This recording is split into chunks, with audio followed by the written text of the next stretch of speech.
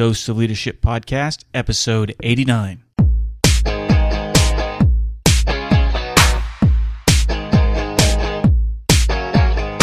Welcome to another episode of the Dose of Leadership Podcast, the show that brings you inspiring and educational interviews with today's most relevant and motivating leaders.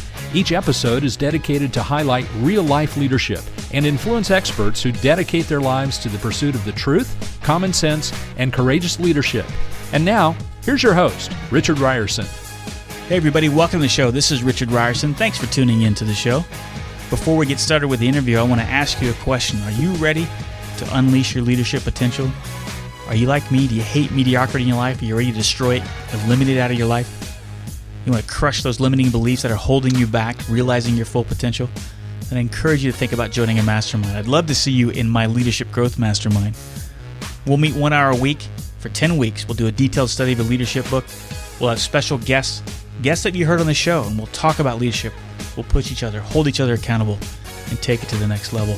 The space is limited, though. I like to keep the classes to 10 people or less so we get that full interaction. It's an amazing experience. I'm just finishing up an 8-week course now. Some of the folks are friends for life, and their lives have been changed too, and I love the testimonials that they've given me, and you can see some of those on my website, doseofleadership.com. Go to the menu item, Mastermind Info, to get more information. I'd love to see you on the inside, so take a look and let me hear from you. Thanks again for all your support, and enjoy the interview. Well, what an honor it is to have Stephen M. R. Covey on the show today. He is a New York Times and #1 Wall Street Journal best-selling author of The Speed of Trust, and he's a co-author of the #1 Amazon bestseller Smart Trust. He is the former CEO of Covey Leadership Center, which under his stewardship became the largest leadership development company in the world.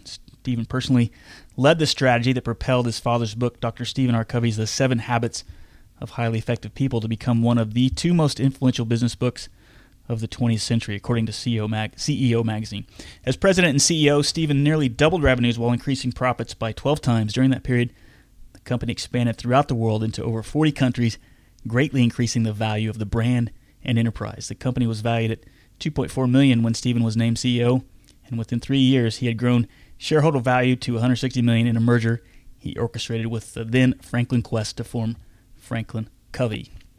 A Harvard MBA, Stephen co-founded his own boutique firm, Covey Link, which is a learning and consulting practice focused on enabling leaders and organizations to increase and leverage trust to achieve superior performance. Stephen, welcome to the Dose of Leadership Podcast. It's been a long time for me to get this scheduled. I'm so excited that you're finally here. Welcome. Oh, thanks so much, Richard. I'm delighted to be on this podcast and appreciate your whole approach to leadership. I think it's consistent with what I'm talking about with trust. So thrilled to have this chance to talk with you. Well, yeah, let's get into that. The whole idea about trust. I mean, certainly people who've listened to this podcast have heard me talk about it.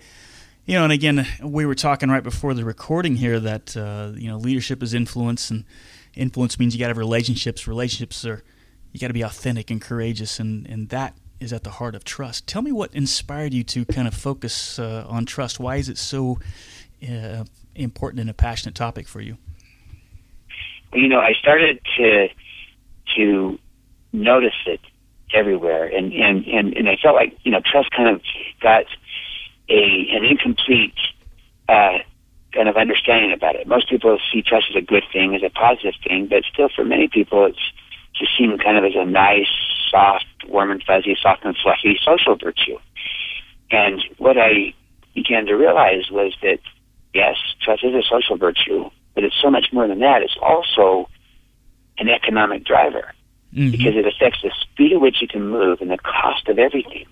And if you think about it, anytime you have relationships where there's low trust, whether it's with a partner or a colleague or a peer or a team or with a customer, supplier, when there's low trust, everything takes you longer to do, so speed goes down and cost goes up. Everything costs you more. Why? Because you got to take all these steps to compensate for that lack of trust, whether it be checking, verifying, validating, or whether we're dealing with the redundancy and the bureaucracy and the excessive layers and levels that get put in place in low trust environments.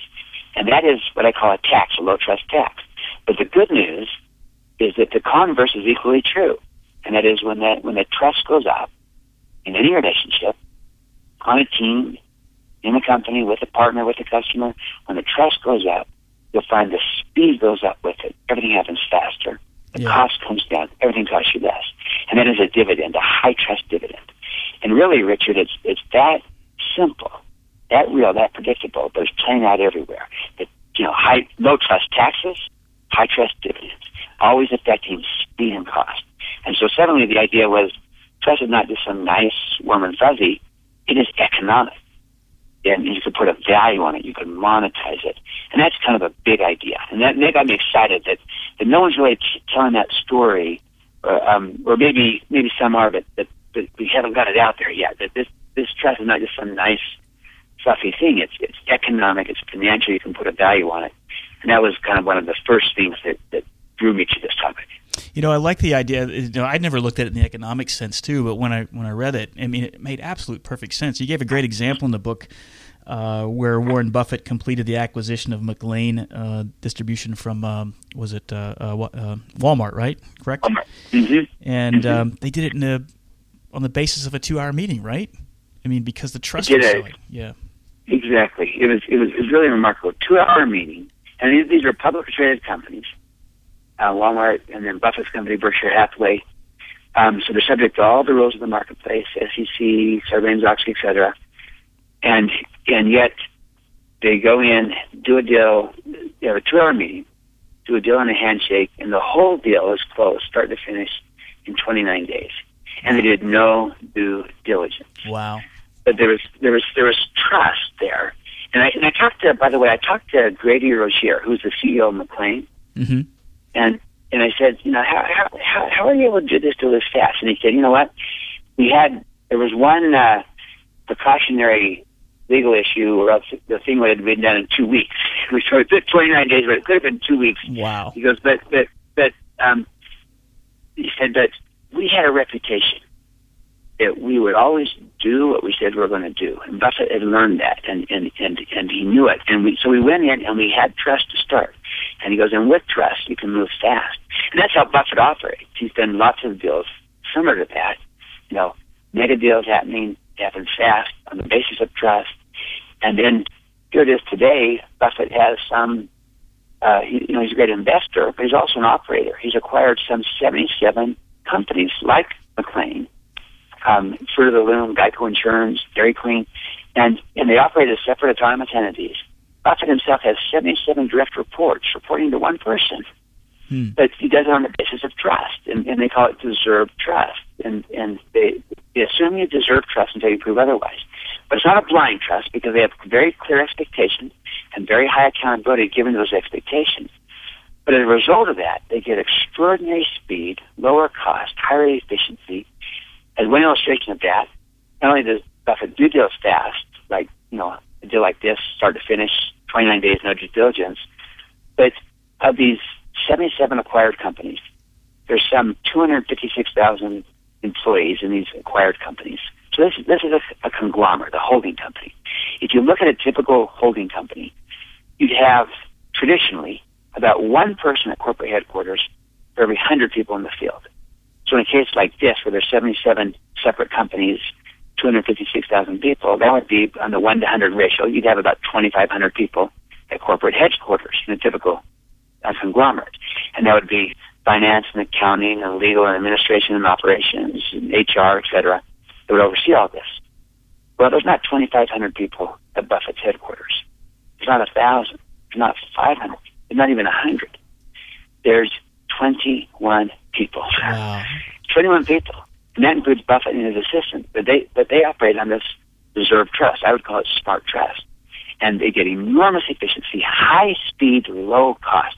And they see that as one of the key assets of the enterprise, this high trust culture, high trust environment. It's economic as well as social. And that's really kind of exciting to see. And it's exciting to see it play out in the marketplace with organizations and leaders and teams everywhere. Well, that is exciting, and it's refreshing, too, because one thing that drives me absolutely up the wall is inefficiencies and bureaucracies. And listening to what you're saying here, how do we break through that limiting barrier, break through that myth because we have all this. We have all the lawyers. We have everything else because trusting people is just too risky these days. But that's an absolute myth. I mean, you kind of argue, and I agree with you, that not trusting people is actually a greater risk. Expound on that. Yeah, see, Richard, that's the, that's the key thing is that we have to recognize that to trust people is to take a risk. But to not trust people is also to take a risk. Yeah. And so, yeah, of course there's some risk. But there's also risk to not do it. And not doing it is more often the greater risk because when there's distrust, when there's distrust on a team or distrust between partners or distrust in a company or you're going to see all kinds of costs creep in, all kinds of redundancy creep in everywhere. And people, you're going to see excessive layers and levels and policies and procedures and rules and regulations. And they'll go beyond what might be legally required. You're going to see also politics creeping everywhere, and people becoming disengaged because nothing disengages people like not being trusted, and whereas nothing engages people like being trusted. So yeah, there's a risk when you say to someone, "I trust you," and I'm going to operate on that trust. I'm going to extend trust to you. There's a risk to that. I know that. But if you do it smartly, like Warren Buffett does it, which is clear expectations as to what you're extending trust on and high accountability to those expectations. The reality is this. The vast majority of people are inspired by that. They rise to the occasion. They want to prove the trust justified. They want to perform for you and then perform even better. There's always a few people that may abuse it. But what we shouldn't do is allow the few that abuse the trust to define for us the many, the vast majority that are inspired by it. And too often we design our organizations and our policies and procedures for the 5% that we can't trust. That's right. Not for the 95% of the people that we can. And we penalize the many because of the few. What if you could instead design it for the 95% of people that you can trust, build a high-trust culture, and let that culture crowd out, weed out, starve out those offenders, those violators, as opposed to penalizing the many because of the few. And you got to be smart about it. That's why I call it smart trust. It's not just a blind trust where you're just kind of Pollyannish, go out there and just trust anyone and everyone. No, you assess the situation, you look at the risk involved, you look at the credibility of the people involved. And if there's really high risk, like I was dealing with an admiral of a nuclear submarine, and he said, we have a nuclear submarine, so we have protocols to go to the bathroom. We have protocols to do anything. Are you saying you should get rid of those protocols? My response was, no.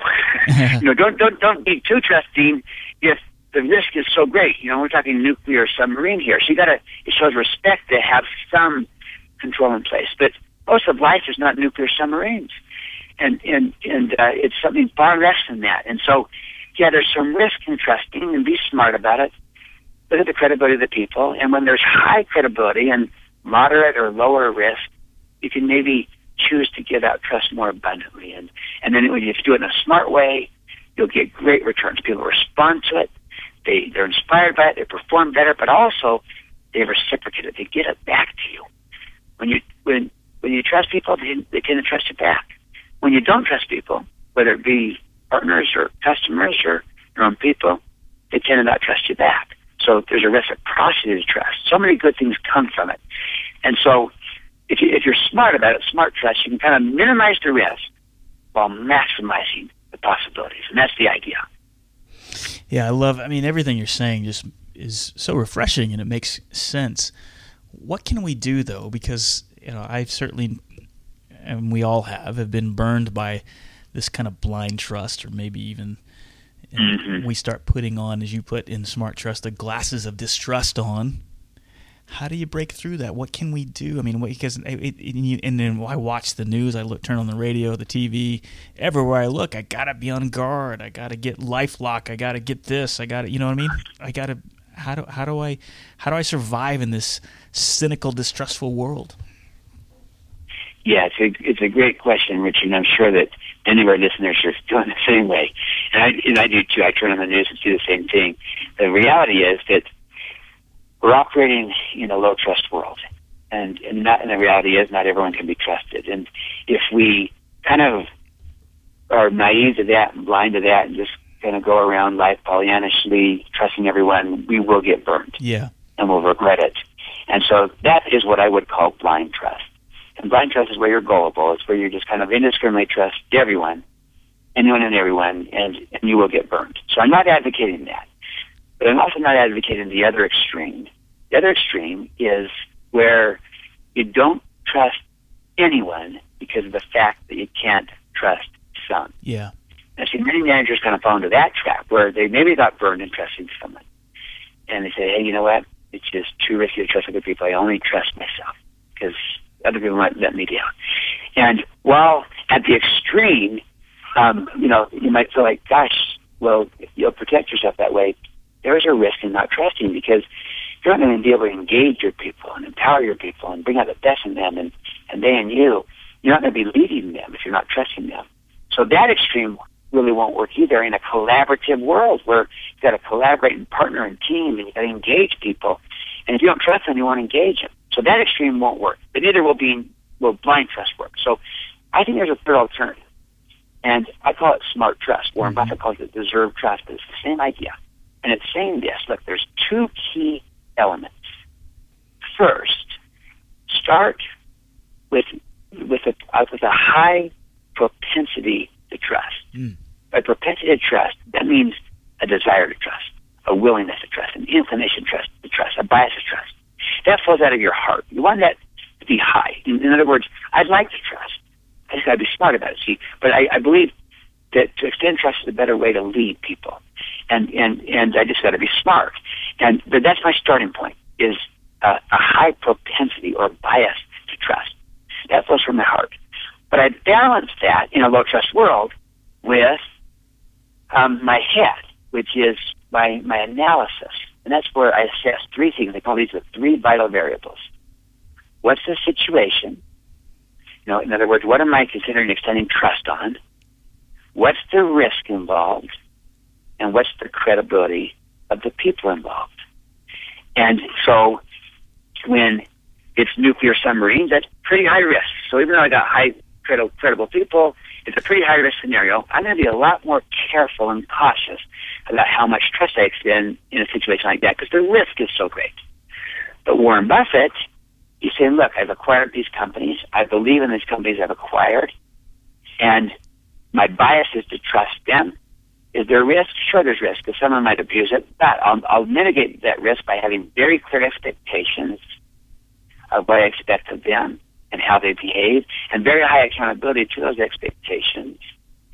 So I can minimize. I can basically minimize that risk by clear expectations, high accountability, and I believe in the credibility of these people. And it kind of comes back to the Henry Stimson statement. He said the quickest way to make someone trustworthy is to trust them and to show them that you trust them. And the quickest to make someone untrustworthy is to not trust them and to show them that distrust. And in a sense, Warren Buffett is saying, I trust you.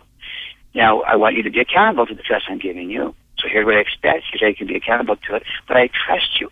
And they rise to the occasion. So it ultimately becomes an act of judgment when you balance the heart with head, the propensity to trust with analysis.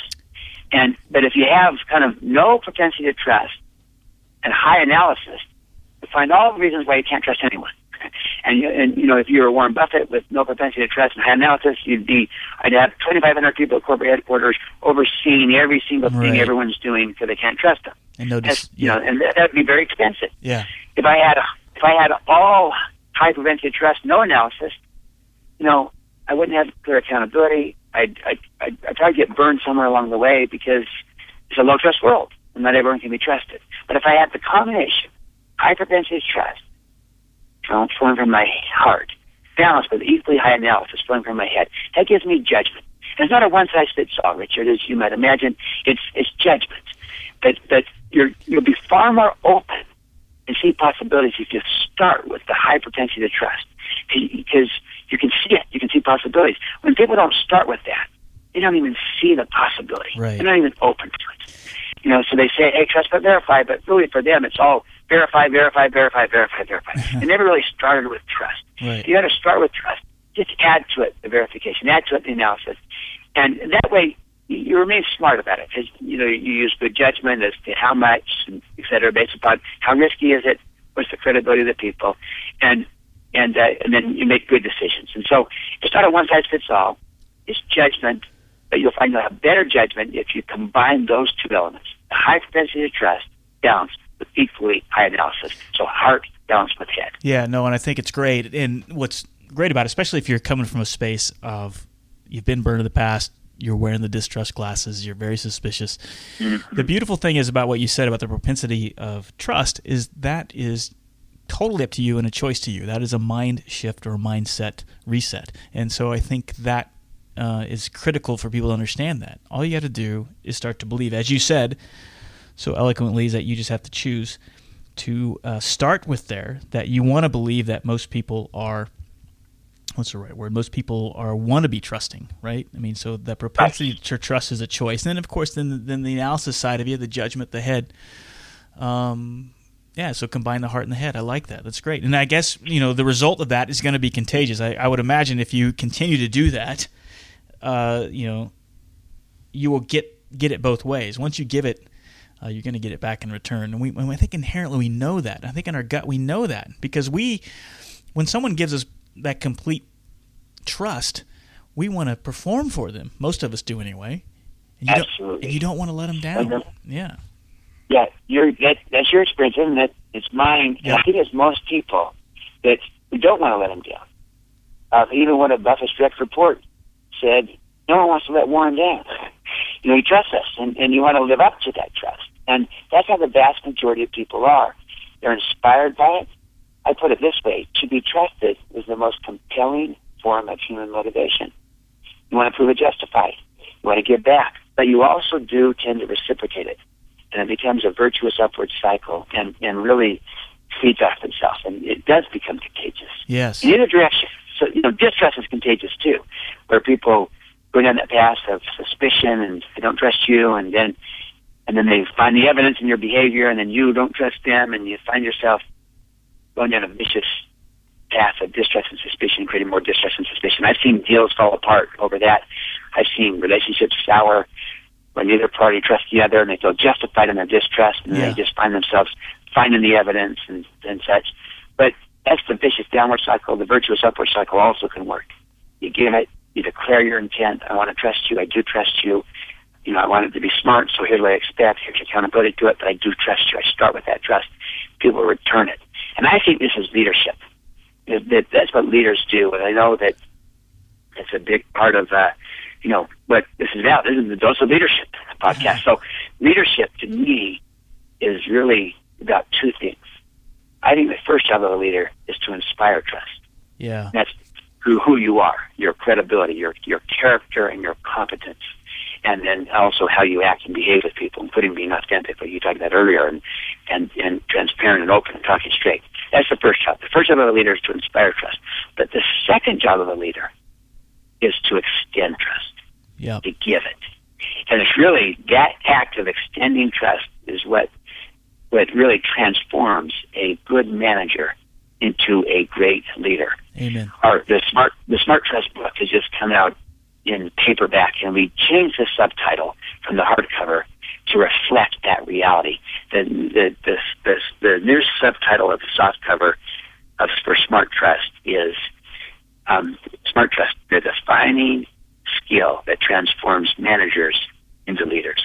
And that skill is extending trust. That is a defining skill that makes a good manager a great leader. Because if you're not extending trust, you're not leading. You can be administering, you can be managing. The real leadership includes both inspiring the trust, but also extending it, giving it. You just want to make sure you do it smartly. And that's why I call it Smart Trust. Because if you only said extend trust and you don't have that kind of clarity that we're talking about a third alternative of Smart Trust, then that's where you kind of run into some challenges where people say, well, I did what you told me, and I got burned, and it didn't work. And so you got to use good judgment. It's not a one-size-fits-all, but that is leadership. That's real leadership. Yeah, that's just beautiful how you said that. I mean, the bottom line is if you're not, like you said, inspiring or extending trust, the reality is you're not leading at all. I mean, you're absolutely right. You're not leading at all unless you are inspiring and extending trust. I mean, Can I give you a good example of this?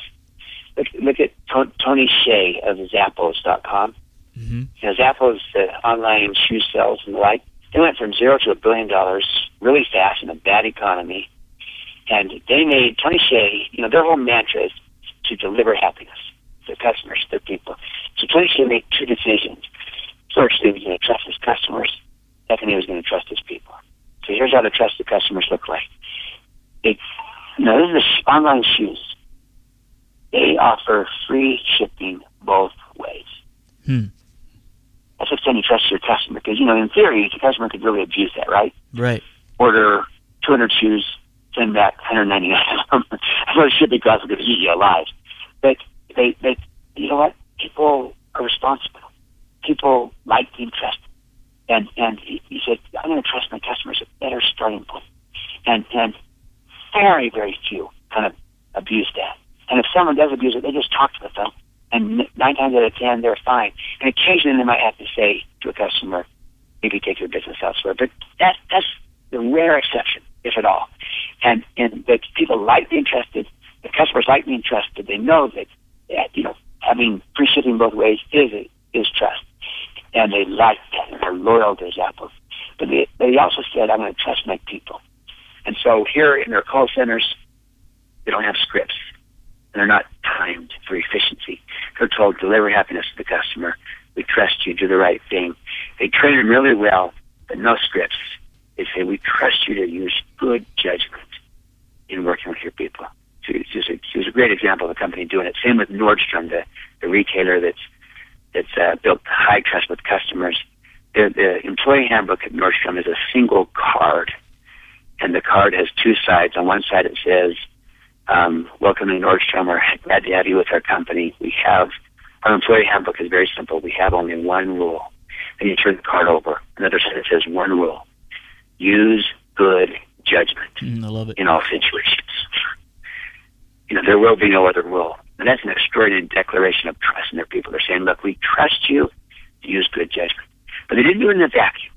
They recruited for this, hired for this, trained for this, mentored for this, coached for this. They built good judgment in the culture such that that's in the culture, and people help each other to keep that kind of trust alive. And it becomes, again, a reciprocal thing, because it's easier for people that you trust to ask them to build trust with your customers. But it's hard to ask your people to build trust with customers when you don't trust them. It's just kind of incongruent.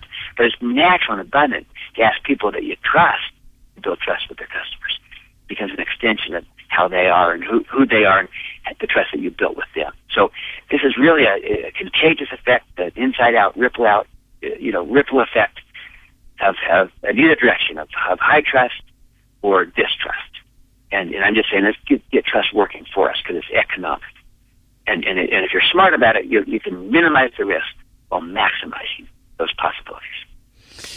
Yeah, well said. All this stuff is resonating with me so well. I mean, I love everything you're saying. I mean, I have example upon example, and I'm sure you've had them too, and the listeners out there as well. I think back to an example when I was in the Marine Corps and had a squadron, a CO, commanding officer that was a lot of distrust. He was worried. He was at the end of his career and he didn't want anything bad to happen, so he was very almost micromanaging. And then halfway through my first tour there, we had a new CO who was the exact opposite, extended trust. And I remember I was a brand new aircraft commander, and I was kind of trained of the old ways. And I remember I broke down and I called back and I said, "Hey, sir, a generator failed. I need to replace the generator." And he's like, "Why are you calling me?" And he's like, "Well, I guess I want to get your permission to replace the generator." And he goes, "Didn't I sign your aircraft commander papers 4 weeks ago?" And I go, "Yes, sir." And he's like, "Then start acting like one. I trust you. Make the right decision." And I wish I could show you the 18 months later, how the culture changed in that squadron was completely different. It was completely opposite. And there were less mishaps. There were less mistakes. There were less because you had that high propensity of trust. People wanted to do the right thing all the time. And so, yeah. Isn't that interesting? That the whole culture changed, but you also got better results. Yeah. And so it wasn't like we build the culture, but we now expose ourselves to all this risk and error. No, people want to do it right, don't they? Yep, they do. And respond to it. And they rise to the occasion, but it does change the culture. Because here's what you're going to get when you have that type of leadership, when you have high trust leadership that extends trust smartly. You'll get the greater speed, you'll get the lower cost because of the economics of trust, but you'll also see greater energy. Yes. And by energy, I mean your creativity will go up. That's creative energy.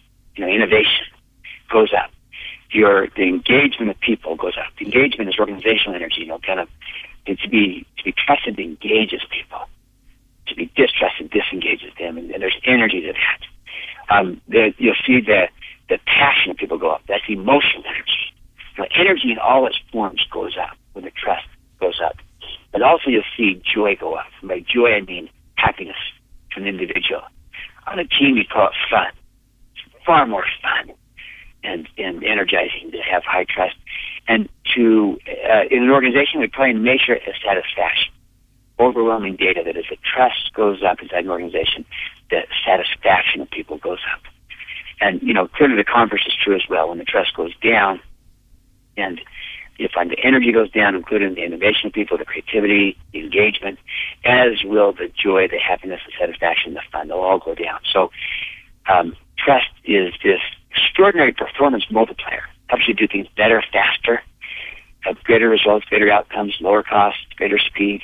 But also, you get that energy, you get the joy, the happiness, the fun, and that's really exciting. And so it really helps transform a culture. And you got a great example right there of what you experienced in the military. Yeah, and everything you said, it was so true. I mean, and we talk about, and this was 20 years ago, and we think back, but when we talk about that kind of second reign, all of it, there's good memories and all, but we talk about that second commanding officer, the time it was more joyful, it was more fun, it was more energetic. I mean, it just seemed like a lighter place to be, and it was more just enthusiastic and engaging. So yeah, it's always amazing to me when you talk about common sense leadership, and when you talk about it at ground zero, at zero speed, like you and I are right now.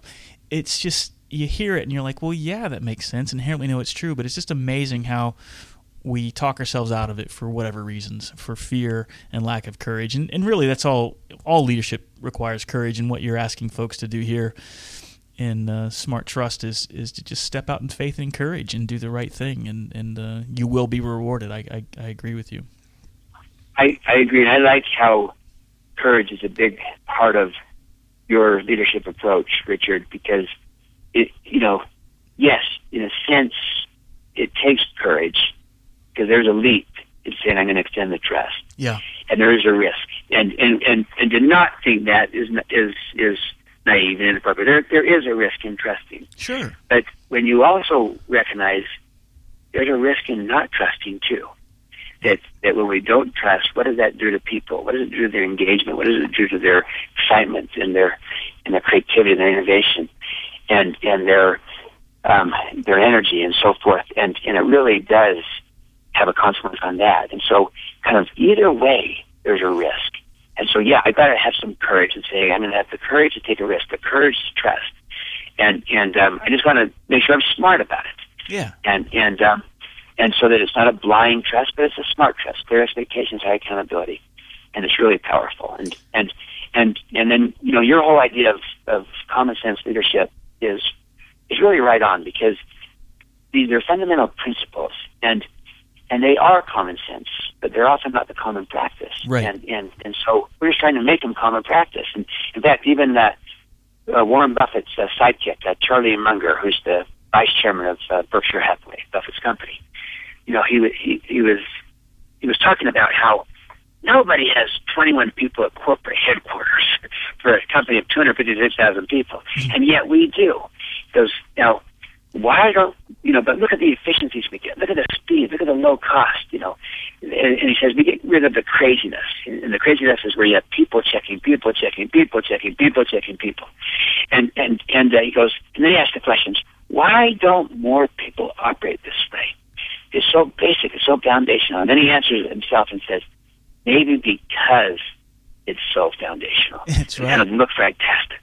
and look past the common sense. That's right. And we almost need to come back to that common sense and say, if we could make, this the common practice, and make smart trust the common practice, and don't overreact to the fact that not everyone can be trusted. Yes, that is a reality. We have to factor that in. That's why we have the analysis.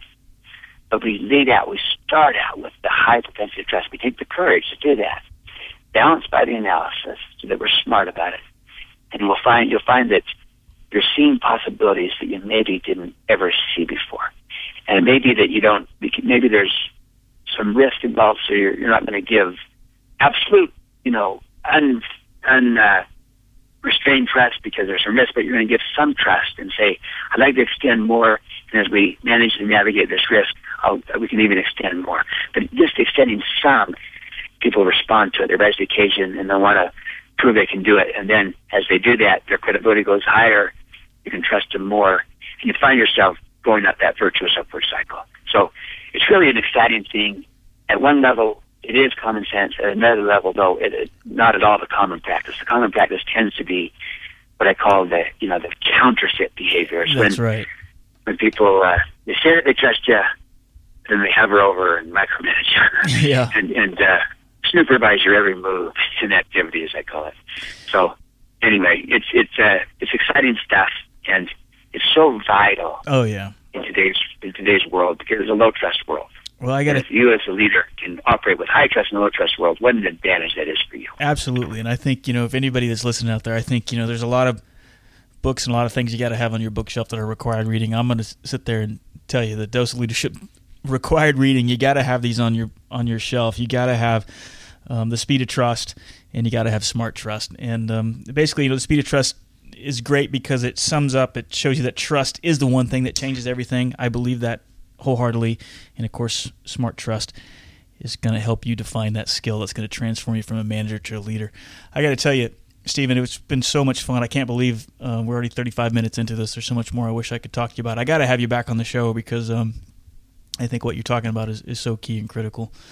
Give a quick plug. How can people find you? I mean, I know I'll have links to the books, and the Smart Trust is coming out in paperback this week. Is that right? The Smart Trust is coming out in paperback this week, yeah. and should be in bookstores everywhere, and very, very, very excited by it.